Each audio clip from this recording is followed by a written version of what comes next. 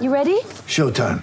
On May 3rd, summer starts with The Fall Guy. Let's do it later. Let's drink a spicy margarita. Make some bad decisions. Yes! Audiences are falling in love with the most entertaining film of the year. Fall Guy. Fall Guy? Fall Guy. That's what the poster said.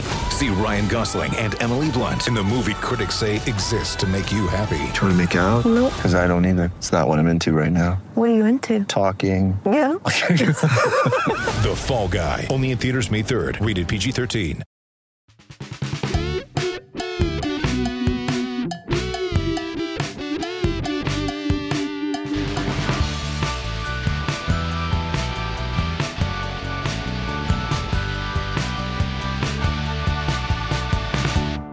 Hail Cheaters, welcome to the Always Cheating Podcast. It's good to be back. My name is Josh. I'm here with Brandon. Brandon, how are you? It's party time, Josh. Game week 9 has historically been my favorite game week of every fantasy season. So don't ask me why, because I couldn't tell you, but it is. International Blues being what they are, just very excited to look ahead to more Premier League in this episode. Yeah, I'm excited too. This feels like a real reset. I was saying that, it's just been a weird. Well, listen, everybody knows it's been weird. Leeds haven't played in a month. It's been kind of a strange stretch, and it felt very good to sit down ahead of this week's pod, put together the running order, and it was just a very kind of classic running order. What do you do if you're on a wild card? What kind of transfers do you want to look at this week? What do the fixtures look like? What are some, what are your captain picks for the next several game weeks? Like, just, it feels like we're really back where we were. And we were off to a great start this season, and I'm really excited to have, kind of a full reset. You and I were just looking before the podcast started. There are 6 fixture weeks in the month of October. So, for anyone who's felt like they maybe missed out a little bit on fantasy the last few weeks, we'll be back in a big way kicking off this Saturday. I'm very excited about it. And Patrick Moffat asks, guys, can you explain the time-stretching black hole-like gravitational effects exhibited by international breaks?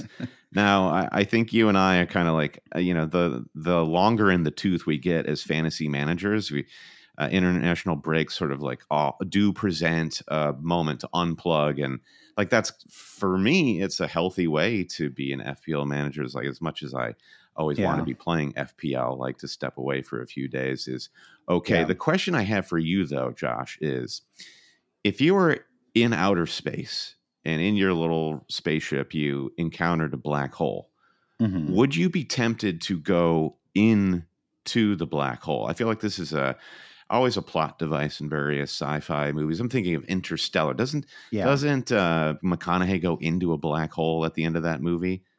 Yeah, I think so. Or the Corona, at least. It's I would do almost anything, Brandon, to avoid going into a black hole, to be quite honest with you.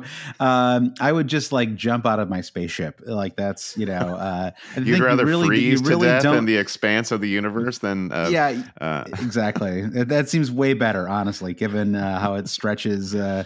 It could be like, it'd be like what's the Event Horizon? Is that the movie, Brandon? With, Sam Neill? You don't know what's going to happen. Hell portal, exactly. Exactly. So I mean, anything else that we can say about the international break? I mean, the weekends before the international break concludes, it feels like there's still a lot of international matches yet to go.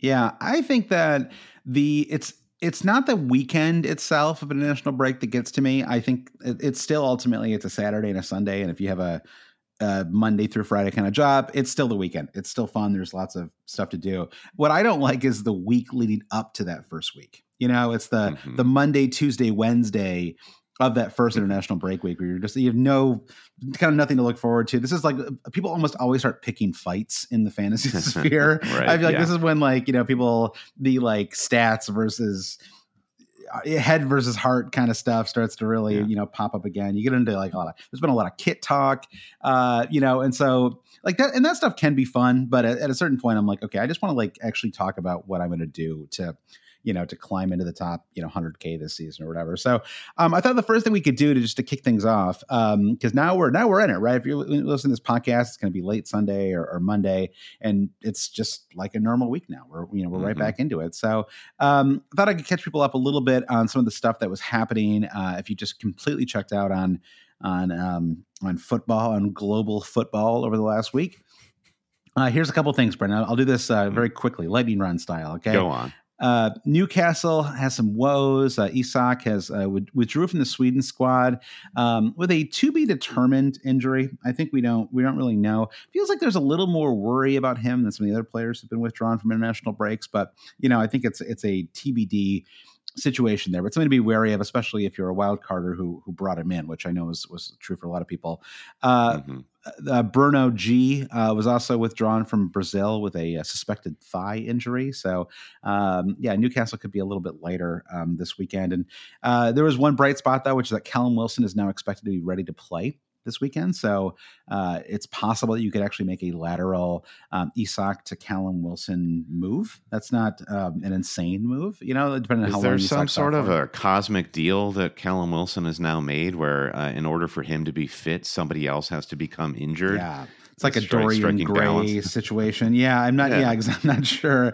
They're moving on though, Brandon. We've got Man United players doing well over the national break. Dallo, Brandon, your boy, had a brace. So hot right now, this guy. Yeah. I know. I really wish I would have brought him in my wild card. I'm a little sad about that now. Mm-hmm. Bruno, the other Bruno, had a goal and an assist. Jota actually scored in that match for Portugal as well.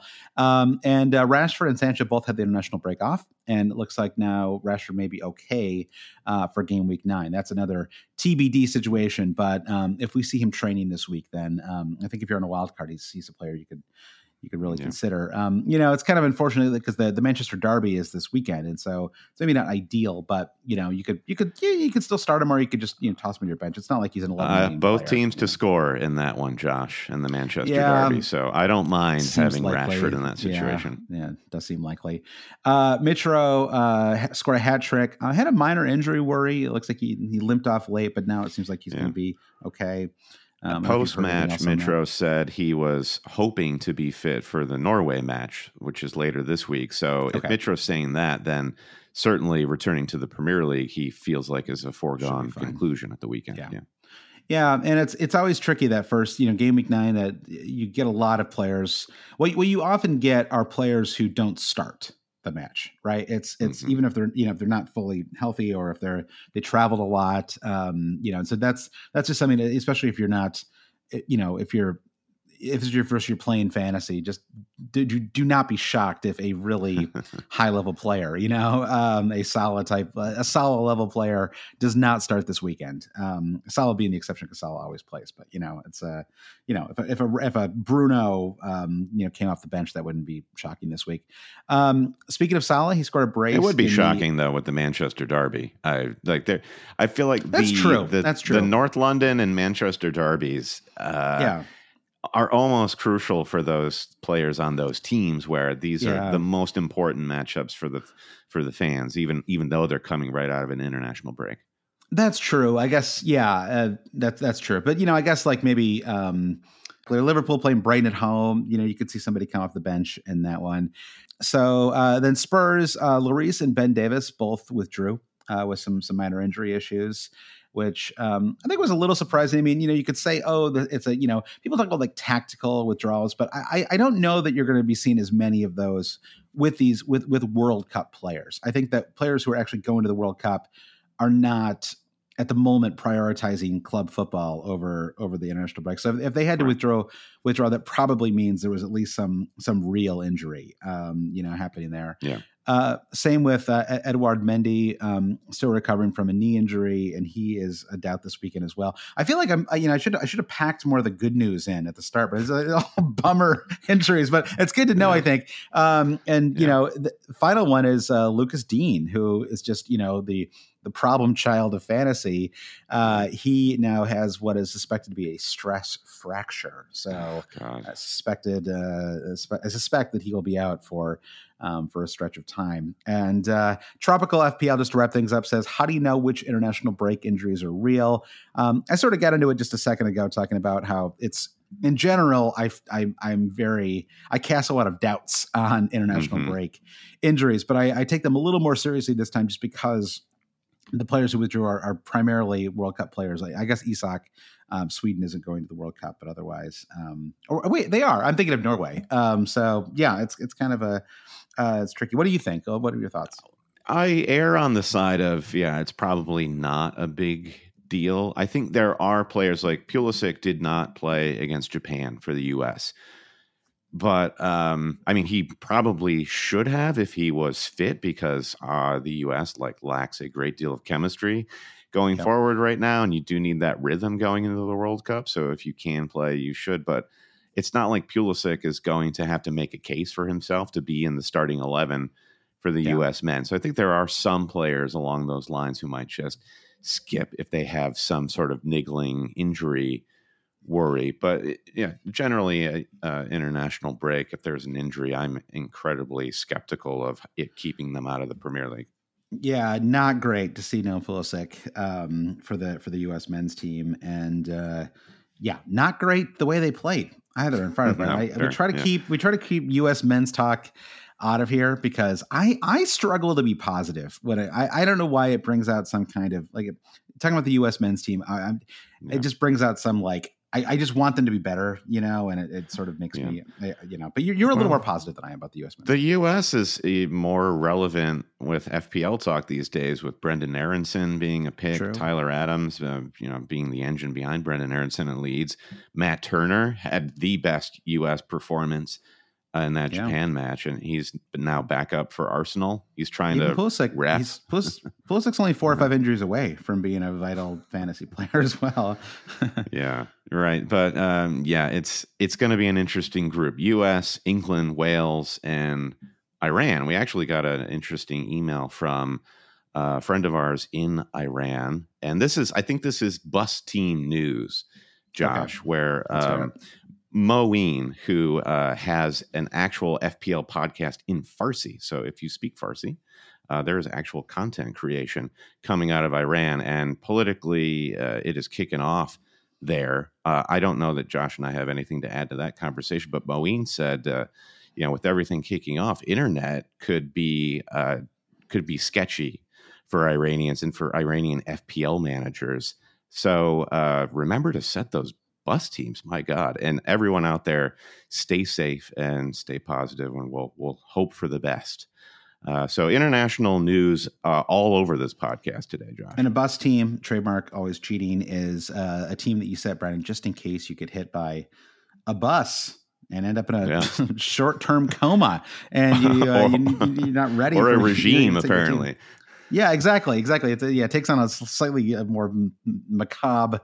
I guess it's always pretty gallows humory, Brandon. Yes, it's very much. We didn't know that we were coining a permanent term. It was more of a bad joke that you and I used to have on this podcast. But you know what? It took off because it resonates, Brandon. We're all worried about getting hit by buses. So there you go. The one thing you did note there, which is interesting to me, and I think we should talk more about, is Mo Salah, because, we're addicted to FPL, but we're also addicted to talking about Salah. We think about him all the time. And that brace that he scored against Niger, they play Liberia, I think, on Tuesday. And I'm one of those people who held on to Mo through game week 8, and I'm thinking very positive thoughts about this man going against Brighton in game week 9. Yeah, so you and I are in an interesting spot this season. I mean, I think my overall rank is 202K, and aren't you like 190? 196. Like 196. We must be separated by like a single point between us. Yes, that's right. I have a wild card team. I wild card in game week 8. You have a team that you still have your wild card available to you. I did leave 1.9 million in the bank so that I could move to Salah fairly quickly. I could do it as soon as this game week, although I don't, to be honest, plan to. I think I'll wait at least one more week to do that. But what are you now thinking about your wild card? I mean, when do you think you might play it? Have you given that any more thought? I mean, you sort of you held off, but is it, are you still kind of saving it for a rainy game week? At this point, the real problem that I feel like I need to solve is in the midterm is game week 12 and Arsenal and City blanking. And my team is set up with, I'll have 6 players then, 6 of my best assets who won't play in game week 12. So I'm still trying to figure out how to best use my wild card to work around that. And I suspect I might just drop Arsenal players going into game week 12 and then wild card in game week 13. Because you look at Arsenal after that blank in 12, they have Southampton, Forest, Chelsea, Wolves, West Ham, Brighton. For a team that's in form, I think that's a decent enough run.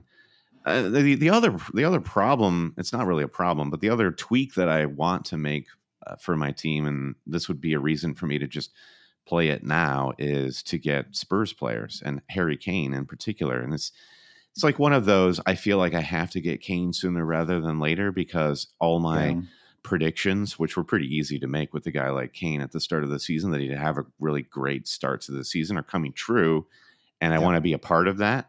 If you look at Spurs after the North London derby, they've got Brighton, Everton, United, Newcastle, Bournemouth. It's kind of I don't know, how do you feel about that fixture run, or Spurs in general through the World Cup?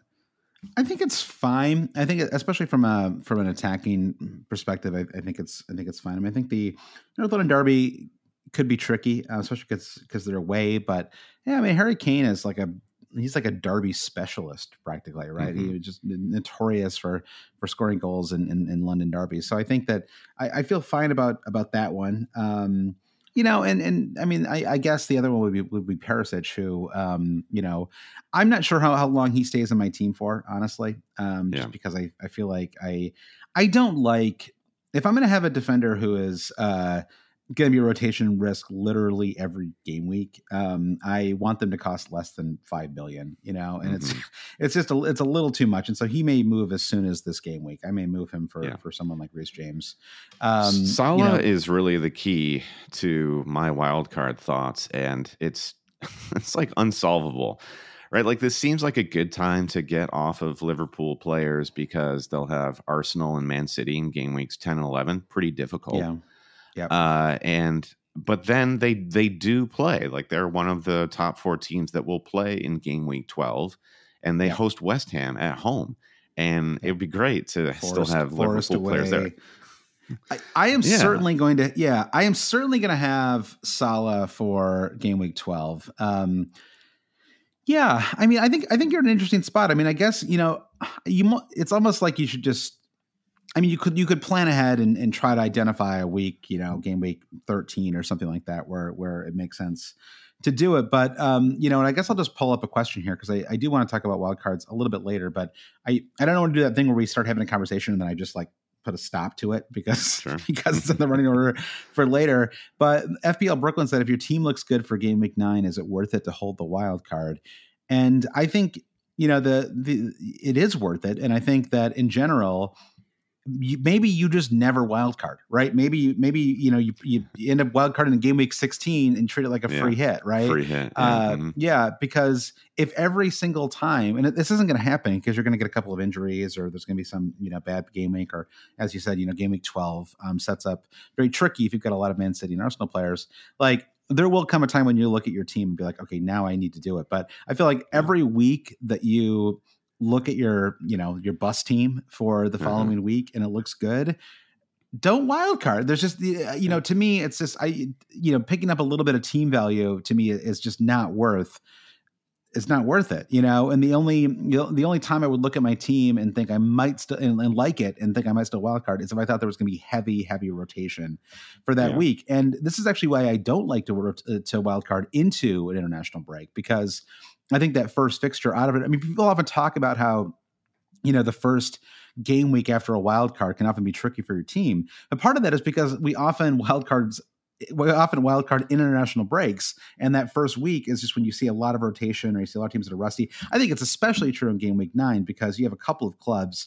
I keep talking about Leeds, but it's just because they don't have any European matches, whereas some of these other, it doesn't feel like Man United or Arsenal haven't played in so long, right? Because they had a couple of European commitments. But, Leeds won't have played for a month, I think Palace is in that same situation. Palace, Palace, exactly. So it's really hard to evaluate some of these teams, and so it's hard to, so Palace play Chelsea. They host Chelsea in game week 9. Palace, we're off to a great start, but does form from like the first day of September carry over to the first month of October when you haven't played in a month. Like, it's a long time, between matches. And so to me, that adds a little bit of anxiety to any team that I'd put together on a wild card. Honestly, I feel the same way about transfers. I'm kind of inclined to hold my transfer this week because I just don't. I feel like I don't have enough information necessarily to make a great decision unless I'm replacing an injured player.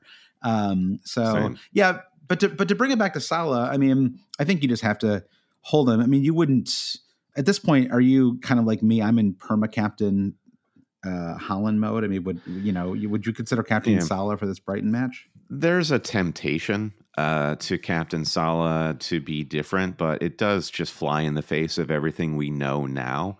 Like, Salah's having a decent international break so far, but that's just different. Like his role with Egypt, it's just like it's a different situation than Liverpool entirely.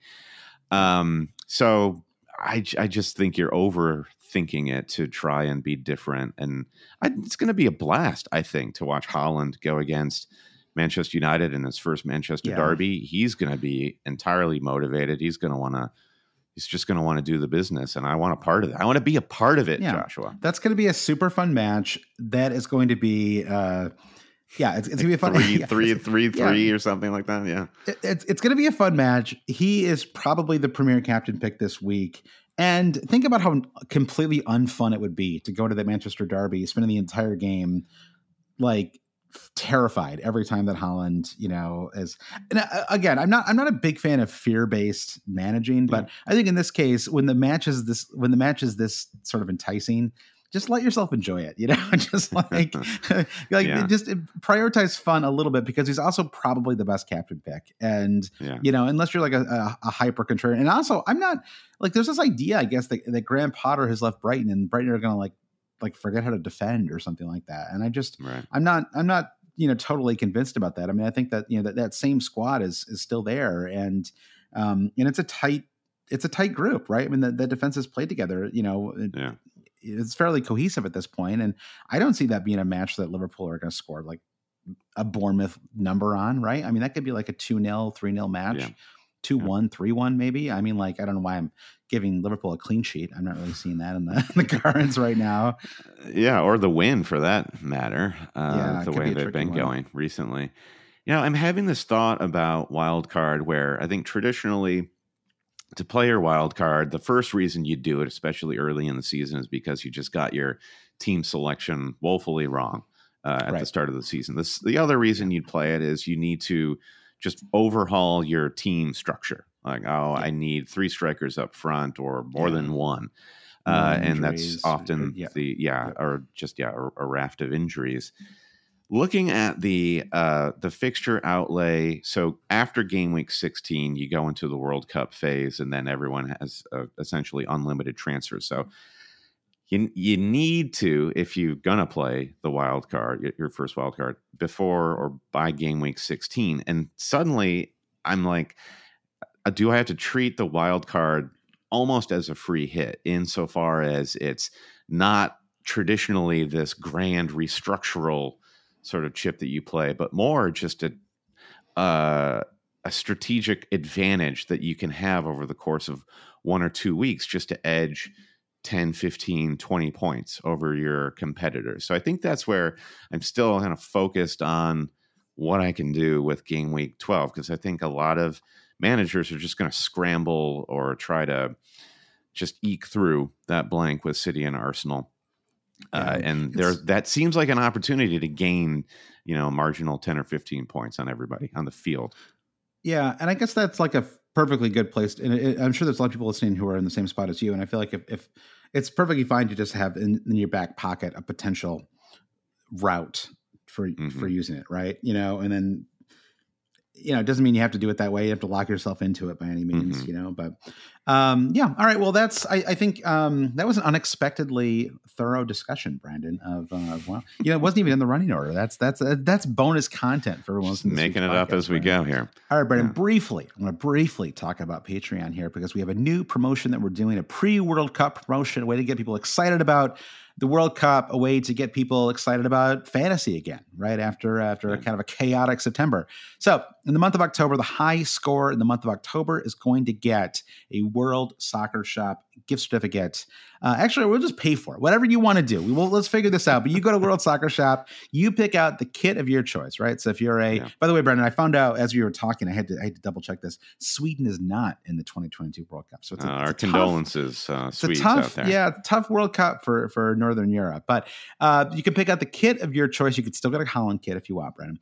Pick out a kit of your choice if you're the high scorer this month, and we will pay for it. So there's 6 game weeks in the month of October. We're only going to count the points that you score in that month. So you can become a new Patreon supporter as long as you join, let's say by the middle of the month, right? We don't want anyone jumping in too late, but join by October 15th and join our mini league. And the high score for the month of October will get a kit. Any amount of money. I really don't care. I mean, as long as it's under what, like, be reasonable, everybody. Yeah, any amount of money. I really don't care.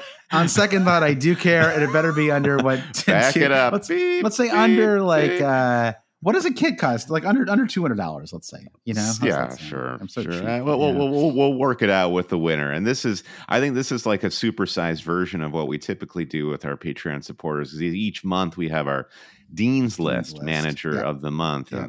September, you were saying like Eric Ten Hag up for manager of the month, managed one match in the month of September. But he did pound Arsenal to the ground. So good for you, Eric Ten Hag. But our Dean's List manager of the month on our Patreon for September was Mark Bowen. Congrats, Mark. We'll be in touch with the details there.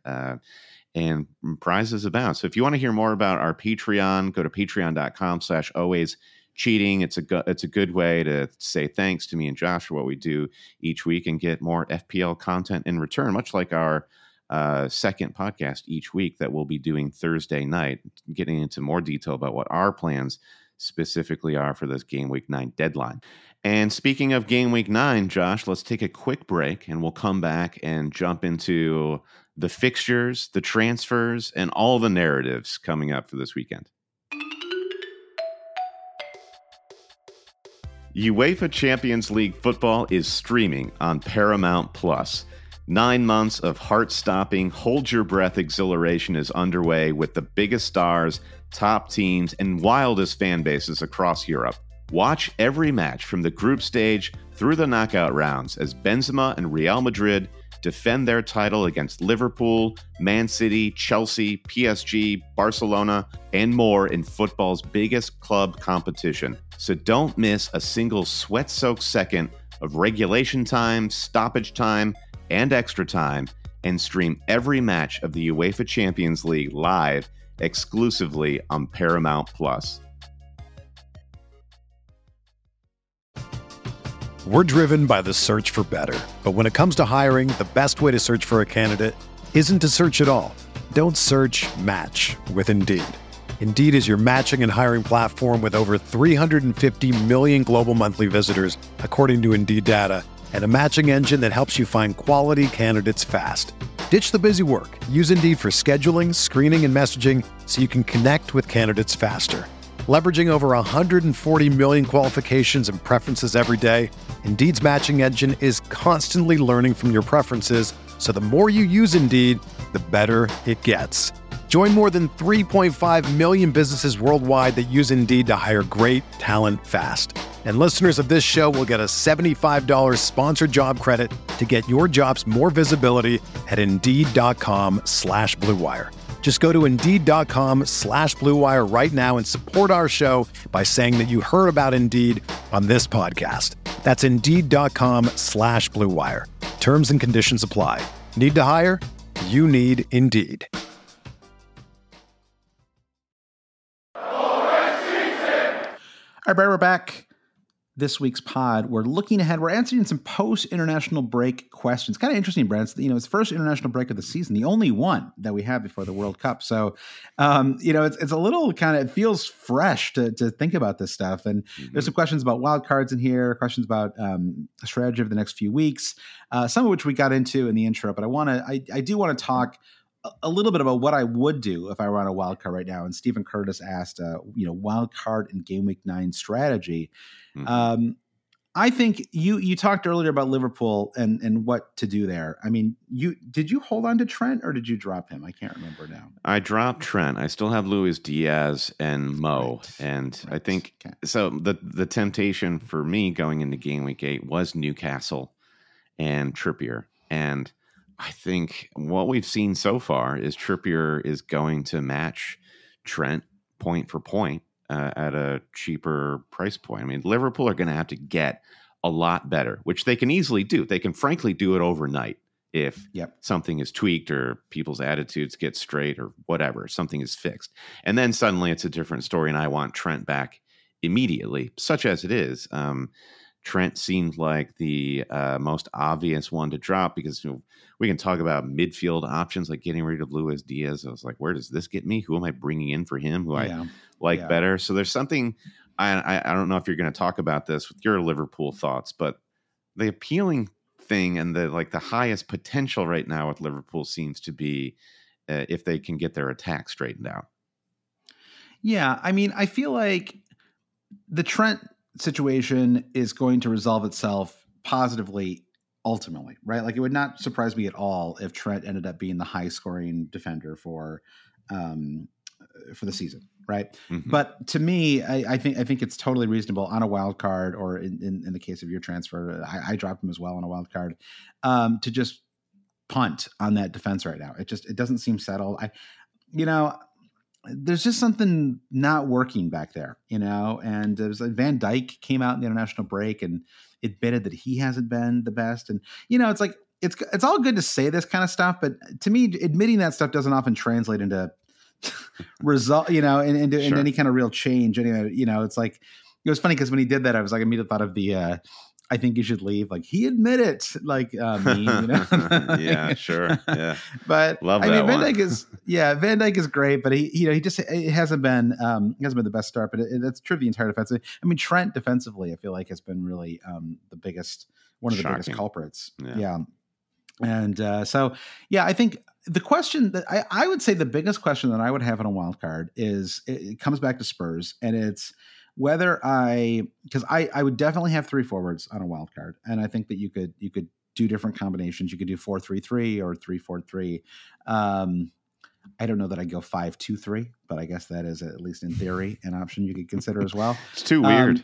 Yeah. I think the question I would have, and the Son hat trick, I think makes things very interesting because I think and you didn't mention his beautiful free kick for South Korea in the international break rundown, which was sublime. Yeah. I saw that clip. It was unblockable. It was really a postage stamp, Ren. Is that what they call that? Yeah, top bins. Yeah. And that's why I always go top bins personally. And so it was nice to see him kind of emulate me. You saw that Son free kick and you're like, stole my move. That guy. Stole my move. So I feel like the question I would have is, do I want – I think I would definitely have Mitro. Obviously Haaland you would have as well. But there are a lot of third forward picks that are worth considering on a wild card outside of just Harry Kane, right? You've got you have Ivan Toney. You have Dominic Solanke, who, sure, like not necessarily like a player that we're all like, pining for, but sub $6 million. Certainly you don't have to start him every week. And especially with a player like Pereira, who is startable in a lot of cases. And Bournemouth have this really great run of fixtures. Ahead. It seems like they've honestly played a little better than we've probably given them credit for to start the season. I mean, that 9-0 is just so hard to wipe from your brain, but if you can wipe that away, they've actually racked up a couple of wins, and they're okay. They're like, they've had an okay start of the season. I still think they're probably likely to go down.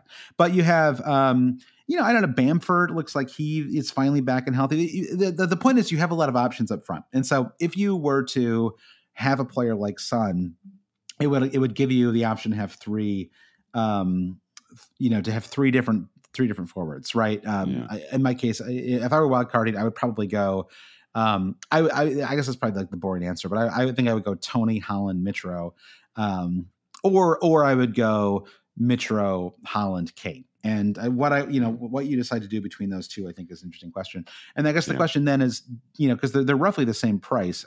Kane is 11.4 million, Son is 11.7. And the question is, can you find somebody in that 5 to 7 million range as a midfielder who you trust, who you think could approximate as many points as you can get from a forward. And last season you could, and this year I think it's very tricky. And if you think that Zaha can do it, then I probably would go with Kane. If you think that I am not, I mean, I don't know about you, Jared Bowen and James Maddison. I don't want either one. I'm just not, I'm not feeling it because I'm not feeling their squads. Yep. I think that is true for Jared Bowen because the squad, West Ham looks bad and Bowen also looks poor. The thing about James Maddison is he has looked incredible despite Leicester being the worst team in the division. I don't see that story changing for Leicester all that much, but that's fine for James Maddison. I think he's now grown into this talismanic role there beyond Jamie Vardy, interestingly enough. So I like the Maddison pick. But really? So if you were in a wild card, do you think you'd have Maddison? Well, let's look at Leicester's fixture. So Leicester are in an insane tailspin right now. But right out of the gate, you wild card in game week 9, 100%. I'd have James Maddison because they play the leakiest defense in the league with Nottingham Forest, or right up there with Leicester, followed by Bournemouth. So I think he can't play himself, right? And it's just he's the sort of pick. I don't trust this Leicester team at all. And Maddison, in his career in the Premier League has been streaky, and when his form finally shuts off, you don't see it again for another month.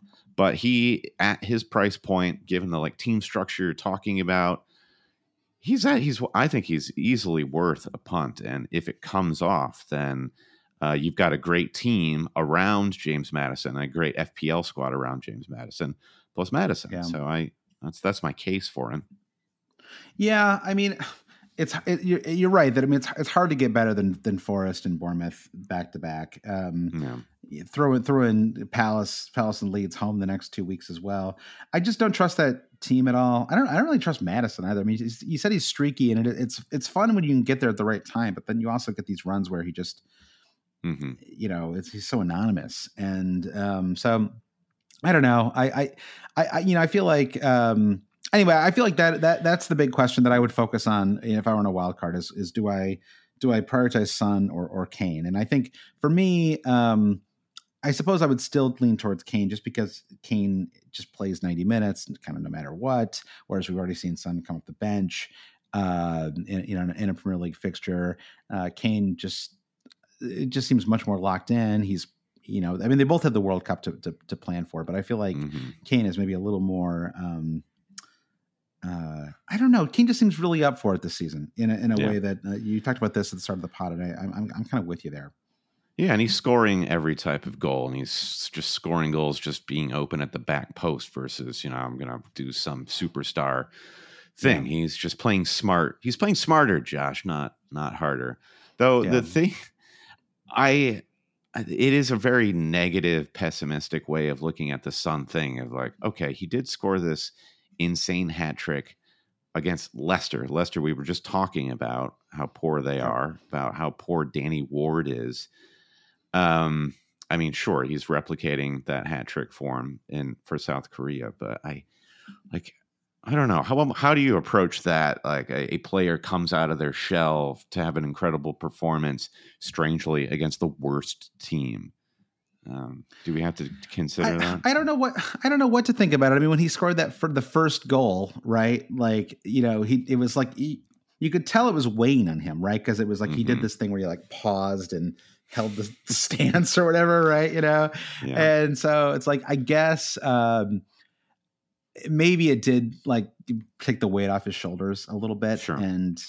But it was easier when he was 9.5 and Kane was 11.5. Now that they're exactly the same price, I guess I'm just more inclined to go with Kane, just because I just think Kane's going to score more goals, and and I know it's like 4 points versus 5 points or whatever, but like, I just, if Kane's going to play more minutes, I think he's going to score more goals. I mean, you also get more bonus points for a forward goal, right? So he's slightly more likely to get bonus points, especially if you compare it with an assist or something like that. So I just think like what Son does that made him so great in fantasy isn't quite as essential anymore for this kind of remade Spurs team, because you've got Perisic on the left now. You have Richarlison, who can sort of play or sub in for Son if Son's not in form, whereas Kane is just essential, right? He's just always going to he is the center of that attack, and we kind of forget, I think, that Kane is,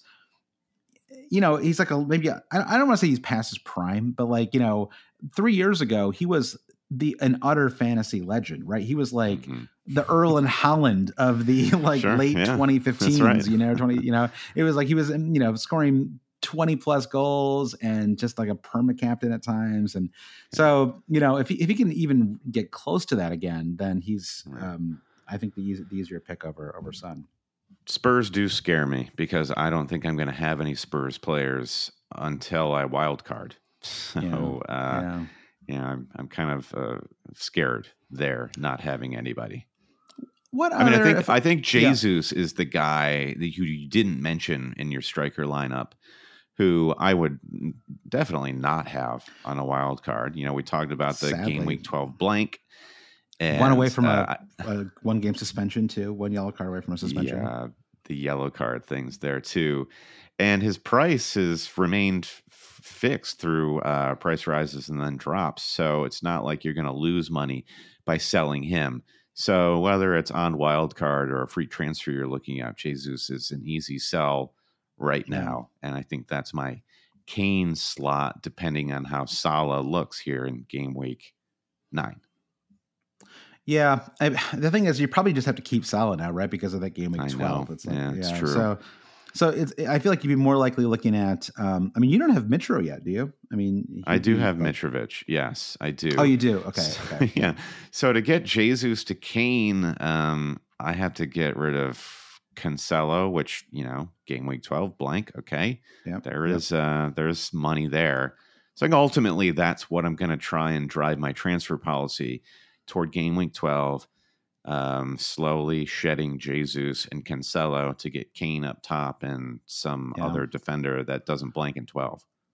I'm just looking at some of the squads that have, I look at the old fixture difficulty ratings, Brandon, sorting those, looking at the blue and the blue and the red. Is that like is that Stendhal? The red and I think that Brentford are a team that you could still absolutely look at as a Jesus alternative. I think that, I'm not sure you need to do it instantly. Like I would keep him for the North London Derby, but Brentford play Bournemouth, Newcastle, Brighton in the next 3. It's a very solid run for them. And I think you could certainly go if you had an Isak situation to solve. Isak to Tony, I think makes a lot of sense for game week 9. I think that Brentford Bournemouth match could be pretty high scoring. I think that Fulham, just to go back to the original question about a wild card, I think that Fulham have a great run of fixtures, and I'm actually planning to start 2 Fulham players in game week 9 when they play Newcastle at home. But Newcastle. Well, Pereira and Mitro. It's not like I'm buying players, but I think Pereira could do something in that match, and so I'm. Well, I'm not shocked at your confidence at Fulham. I'm shocked at how dismissive you are of Newcastle. I like Trippier as a FPL asset, but until they sack Eddie Howe, what was 5 draws in a row? Like they're not doing anything. And if they're not going to have Bruno Guimaraes and, they once they bring in a quality, they're going to bring in some dude soon, right? Who's actually won something, and no offense to Eddie Howe, but it's just they're going to bring in someone better, let's just be honest. And then once they do, they're going to be really dangerous. But until then, I think that you can, at the very least, think you can target their defense. I'm not like super enamored with that defense. The Bruno injury, I think, is a compelling thing to mention there, because that was their transformative signing, I think, just in terms of the spine of the team last season, and he's integral to them. Just kind of being that tight shop that when Eddie Howe is at his best, I'll defend Eddie Howe a little bit. He's doing a fine job. But yeah, I think Bruno is the key there. Just thinking about what else I would do on a wild card. I think that who would be your keeper? Oh, that's actually a really tricky question. Because I brought in oh my God, see this is how I brought in David Raya, and I now like it instantly like regretting doing that. And I don't know. I mean, I think, the one I would actually probably consider would be Emi Martinez. And just because he's down to 4.9 million, and he's really, really excited about the World Cup in Argentina. And I think just that thrusting his pelvis here, there, and everywhere. Yeah. If I did that, I would make sure to have Olsen as well, because I think there's at least a chance that you get a little bit of Emi Martinez rest. But I don't know. Villa have a really nice run of fixtures. I could see some clean. Their defense is actually full of some quality players as well now. And I think that I don't know. I think like he's cheap enough now that you could toss him in, and he's worth maybe paying the extra 0.4 million over some of the 4.5 options. I think that Sanchez is just, even though I don't think that Brighton are going to completely fall apart, I think that there's enough uncertainty there with the managerial switch that I'd probably avoid having him or any other defenders at the moment. Although they do have a great game week 12 fixture, so if you're really focused on that is something you could keep in mind. I would trust Brighton, even with the managerial switch, more than Aston Villa, who.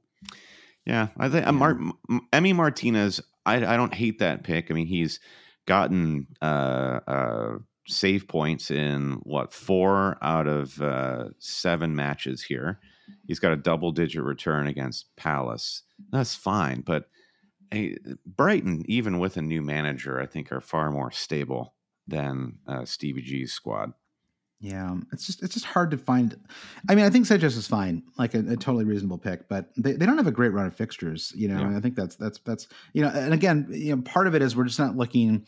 Often when you wild card the first half of the season, you're looking at the next 25 weeks, right? You might not wild card again until game week 30, but in this case, you really only have to look 8 weeks ahead, right? Because we're all going to get to reset when you have unlimited transfers during the World Cup. So I think that's ultimately why I went with Raya on my wild card, was I just liked his short-term fixtures a little more. But my heart wanted Emi Martinez, Brandon, and I still I regret it. Also, they outscored him by like 5 points in game week 8, so really did miss out there.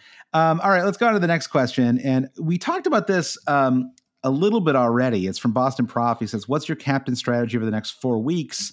And which premiums will you rotate to execute on it? So captains the next 4 weeks, Brandon. Okay. Yeah, I suppose we talked about Haaland. We made our case for Haaland in the Manchester Derby this weekend. I feel like it's a pretty straightforward decision. I mean, it's who do Spurs have this week? Spurs, North London Derby. Yeah. I mean, but the ceiling just feels a little lower for Kane in that fixture, and he's away from home while City do play at the Etihad, and Haaland is just kind of great. All right, so then game week 10. What any other case that you would make in game week 9? Definitely not. No, I would 100% Haaland. Yeah, game week 9. Yeah, and then Haaland hosts Southampton, which I can't think about. Let's not even talk about it and not giggle a little bit. Okay. Yeah. Right, I guess I could see where this is leading. The captain strategy is captain Haaland every week. Game week 11, though, City away Liverpool. If Liverpool are still playing, the porous defense that they have been, why not Haaland again? But you do have some, let's see, what are your other options there? Yeah, Manchester United going against your favorite whipping boys, Newcastle. Spurs host Everton in game week 11, so you could make a case for Kane there. I think I would probably still captain Haaland, honestly, even playing Liverpool. I mean, he would just need to see the Liverpool defense play better over the next 2 weeks before I would consider that a difficult fixture. I mean, my feeling about Man City is they just really rarely have a difficult fixture, outside of every time they play Crystal Palace for reasons that no one quite understands. But even then, he got a hat trick in the second half, Haaland. So I think I would still likely go with Haaland, even though I plan to have Kane for game week 11. And I think for game week 12 is the one where I have KDB at the moment. My personal plan is to, where Man City and Arsenal, that match is blanked. Because the Carabao Cup is more important than the Premier League in the eyes of some, apparently, Brandon. But that's the Carabao Cup. Yeah, exactly. So I think in that case, my plan is to go from KDB to Salah. I'm going to hold KDB for the next 3 weeks. That's the plan, at least right now. And then for game week 12, I move KDB to Salah and captain Salah. I think the Spurs play Man United away, so not a great alternative option there. Not terrible, but not ideal. I'm not sure there's any other great. I mean, you could consider Mitro. You've got to consider Mitrovic a little bit. I mean, I do think Mitrovic is very much a hipster pick for captaincy. He's a no-brainer in terms of getting him into your fantasy squad. I mean, the guy has 6 goals already through having played 7 matches, so that's great. But it's there's risk baked into a captaincy, I think. All right, let's move on to. I think we just nailed that, Brandon. That's really easy. Easy game. Let's move on. Yeah, and FPL we actually answered this earlier about if your team looks good in game week 9, is it worth it to hold the wild card? I think yes. Yeah. Jamie asked, how big of an advantage do those wild carding this week have over those of us who wild carded last week? Consider the injuries to Dean, Mitro, and Isak. What do you think about that question? I don't think there's a huge advantage. As we mentioned with Mitro, we're kind of expecting him, given what we know here on Sunday, September 25th, that he'll be back for game week 9. Yeah. And then, I mean, Dean, who are these crazy people who brought in Lucas Dean on their wild card? I considered it. I did consider it. I'm glad I didn't. But he did get a clean sheet last week. It's been a rough year or two for Lucas Dean and fantasy managers. And then Isak, I think you ran through great options where, there's no disadvantage to have brought Isak in on a wild card because you already got points off of him. So that's great. Now you can take him and run if he doesn't play in game week 9. And there are lots of great options to swap him to. So you're not at a disadvantage. I still think the strategy that we kind of ran through hasn't changed too much since game week 8. Yeah. Also, what are you going to do about it?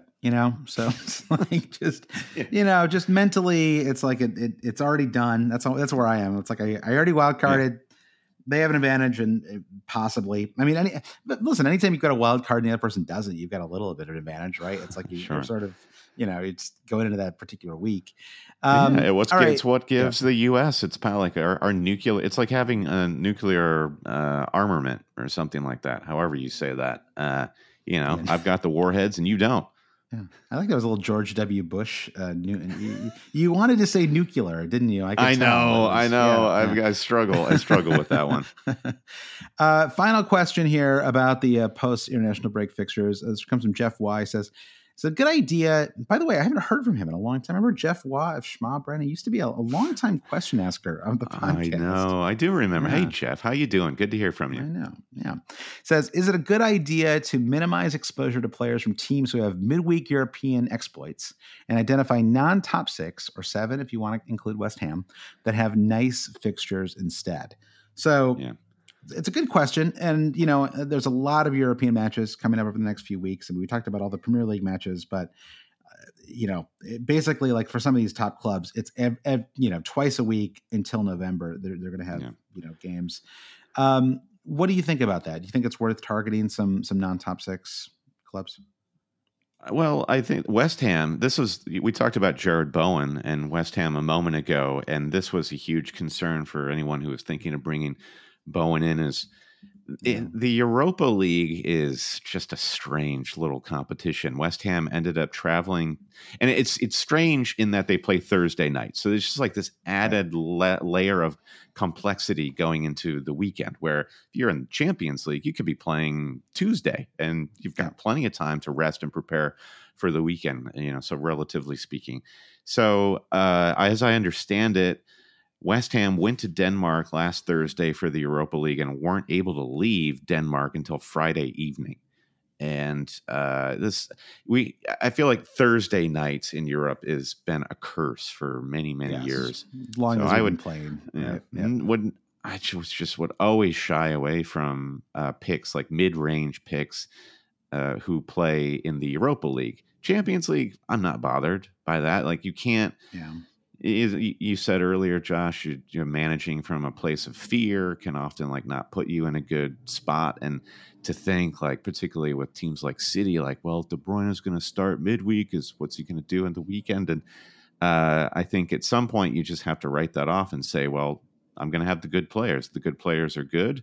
And if they don't play, they'll make it up for me next week. I think I'm with you, Brandon. You can spend too much time worrying about this stuff and whether, someone's going to miss a match. This happens over every festive fixtures. This is stress about whether so-and-so is going to play or get rested, or, players on 4 yellow cards. Is he going to get, are they going to keep him on the bench to keep him safe or whatever? I think the only twist I would add, and maybe this is just something that even whether or not you're worried about this or not, it's just something to think about, is if you're on a wild card right now, I would try to have at least a couple of players that had decent fixtures in game week 12. That way you're probably going to have 3 players on your bench in game week 12, because you're not going to want to drop all of your Arsenal and Man City players. So that just might be a nice way for you to pick up a few extra points in some of your rivals, is so you have some players with decent fixtures in game week 12. It has you just a little more set up.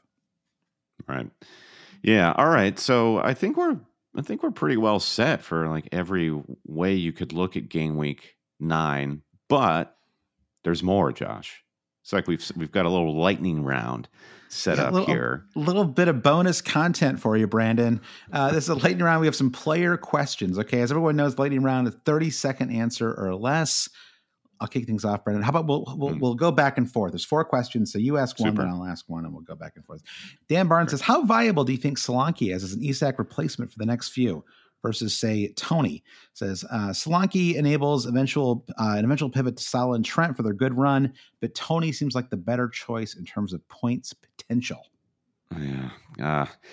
I personally lean toward Tony and would just kind of go for the better player. And then when it comes to that eventual Salah move, you'll just find another way. Like there's always another way, isn't there, Josh? Yeah. Or just bring in Solanke later, like don't do it right off the bat, and just, don't keep that money in your bank. Just, if it's an eventual pivot to Salah, then just have the better player for the next couple of weeks, and then move Tony to Solanke. Yeah, I get that. Yeah. I get that. All right, that's a good answer. All right, next question comes from FPL Composer. How important is owning James Maddison? Josh, on a scale of 1 to 10, what are you thinking? 0. I'm just totally. I get that the fixtures are good. I'm just going to die in this hill, Brandon, which is that you don't need James Maddison. That team stinks. The energy around it is terrible. And I say this as somebody who, I've said this many, many times. The King Power is the best stadium experience I've had in the UK. Okay, I loved going there. Absolutely loved it. It wasn't necessarily the most intense, but it was the most fun. Like, it was just a very fun place to be. And I really came away just in love with Leicester. It just seemed like a great place. But the negativity around that club, as all Leicester supporters will say, is it's not great right now. They have some. I was talking about this with FPL in Uganda and some other people this weekend, and they had some financial fair play issues that were apparently was part of the situation right now with Rodgers and with some of their summer signings. So it feels like they just couldn't spend any money. Yeah, and so it feels like this year is like a write-off for them, right? It's like stay in the Premier League, reset, start again next year. But I just don't really want fantasy players in that kind of situation. I don't think that's it. Just at the very least, it means things are going to be inconsistent. I don't see them just like crushing teams, 2 or 3 matches in a row. I do think the word here from Composer, how important is it? I don't think it's important to have Maddison, but I think I'm more bullish, as discussed, Josh. I would put him like around a 5, where it's there's a razor's edge with Madison. It could help you, but I don't think it's going to hurt you to not have him. Yeah, that's I mean, I think that he could go off. He's had some like double digit. He had like was it last year? He had some great run of like multiple double digit returns, and then of course by the time we all got him, maybe he's like a bogey player for me, Brandon. Which is that like I never quite believe in him until it's like you and Reece James. It's like yes, right. It's like a bunch of nice matches, and then you finally buy in, and that's when everything changes. And so that's how Madison has always been for me.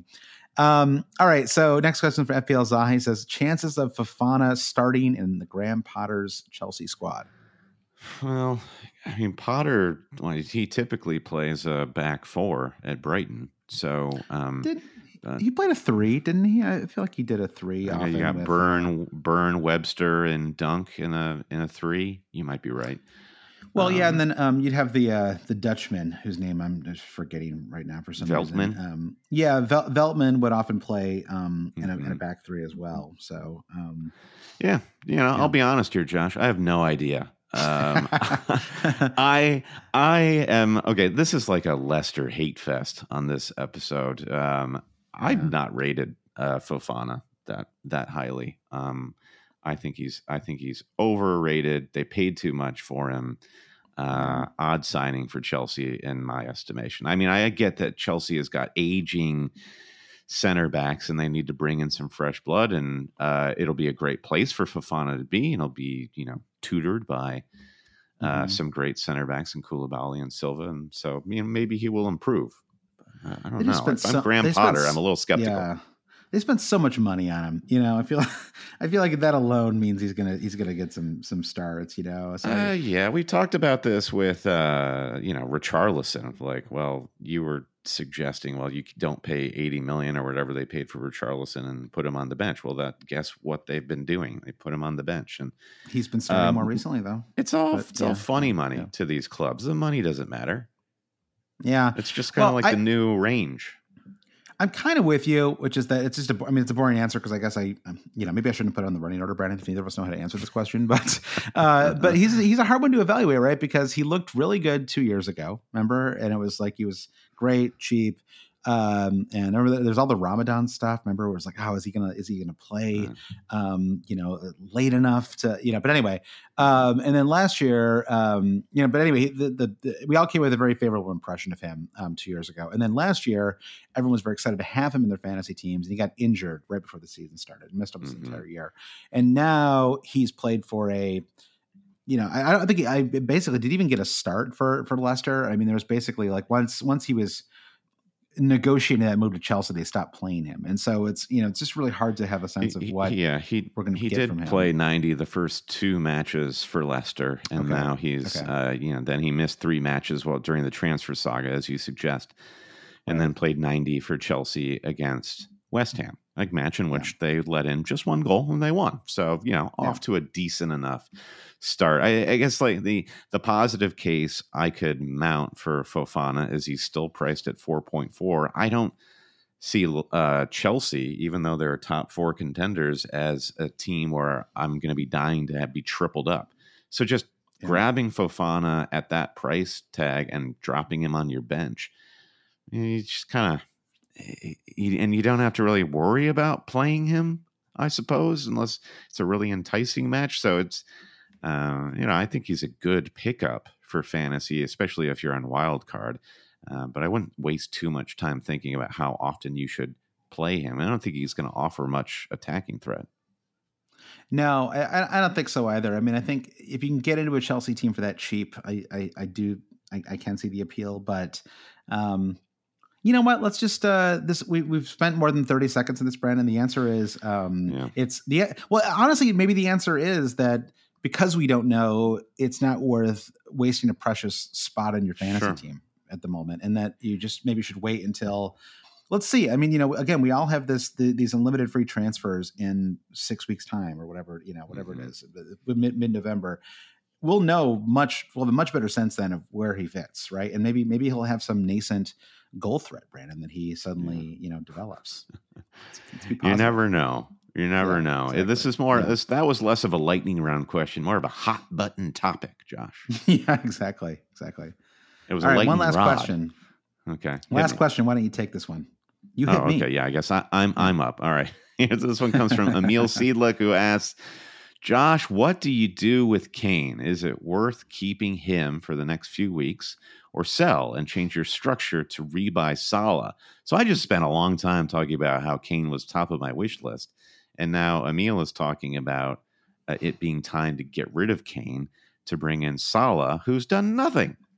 It's weird. The Salah thing, it's like I guess we all know it's like Trent. We all know eventually he's gonna come good, but we're all spending a lot of time and energy right now worrying about Mo Salah, right? And it doesn't totally seem necessary given that both you and I are both in the camp that I'm just gonna captain Haaland basically every week. And if the worry is Salah in game week 12, sure, I guess that makes sense. But even then, you could just captain Kane in game week 12. There's just like I don't see like I'm certainly not going to wreck my team to figure out how to bring in Mo Salah. I mean, why? I don't know why I would. I mean, Liverpool are just not on the boil right now. Let's see where they are. In a couple weeks, maybe I'll change my mind. Sometimes the key to these blank weeks. So in game week 8, I chose not to wild card and thought I could try to skate by with just 10 starting players.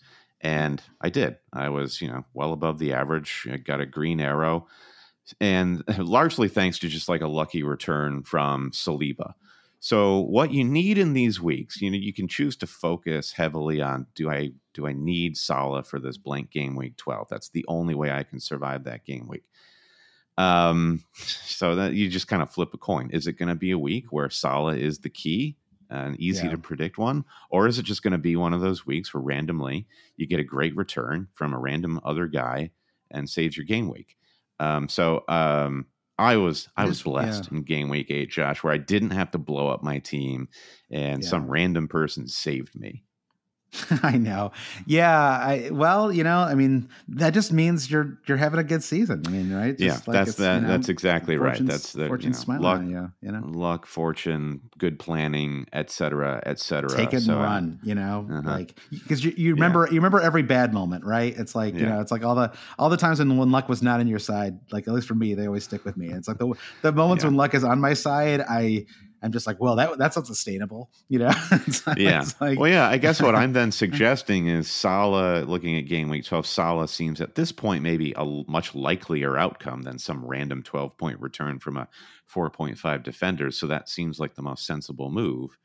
But I'm kind of like trying to agree with you here in a long-winded way of think about it before you just go and blow up your team thinking about one game week.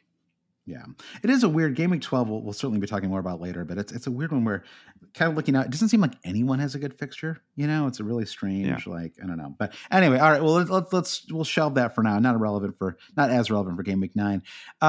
Brandon, that's the pod. Got through it in record time. Nice, short, clean pod this week.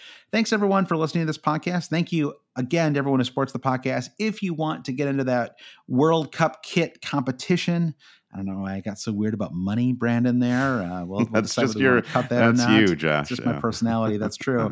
But any kit you want in the World Soccer Shop, we'll give to the top scorer in our Patreon league in the month of October. And so again, if you've had a rough start of the season, that's fine because we're only counting October points. So it's a good chance for everyone to reset if you're looking for a new competition or something fun to motivate you. But if you want to support the podcast, you can go to patreon.com/alwayscheating. Brandon, can you thank our producer patrons, please? Would love to. Thanks to producers Mike DePietro, Trevor Ingerson, our buddy Chris Howell, The Big Gaffer, Babas Kuhn, James Holland, Dave Wagner-Lodahl, Nick Wright, Lazarus Janos, Jesse Halstead, Bruce Kerr, Brian Chin, Rich Evans, Blair Jacobson, Todd Byerly, Mikey Uwang, Shiv Marjoria, Andy Portlock, Dan Parsons, and thanks for the emails, Andy. Appreciate that. Dan Parsons at FPL Merch, Kerry Swanson, Jefferson Turner, Francis Moore, Sam Shower, Caleb Robbie, Lee Hickman, Volker Paulson Kruger, Alex Holcomb, James Keatley, The Saint, Bob Fox, Craig Jackson, James Conroy, Shalin F. Kadakia, Terrence O'Donnell, Paul Hertzig, Heath Cram, Roberto Morals, and Thomas Tislov. Rate, review, subscribe wherever you get your podcast. Somebody left us a 5-star review on Apple Podcasts, Josh. Whoever you are, it's like that Gegita song, right? All I want to do is to thank you, whoever you are. It really does help the pod if you have a minute. Rate us 5 stars, leave a review saying how cool and nice we are, or just follow us on Twitter @HailCheaters, where we're most active on social. For all this information and more, go to our website, alwayscheating.com. Thanks, everyone, for listening. We'll see you next week. Bye.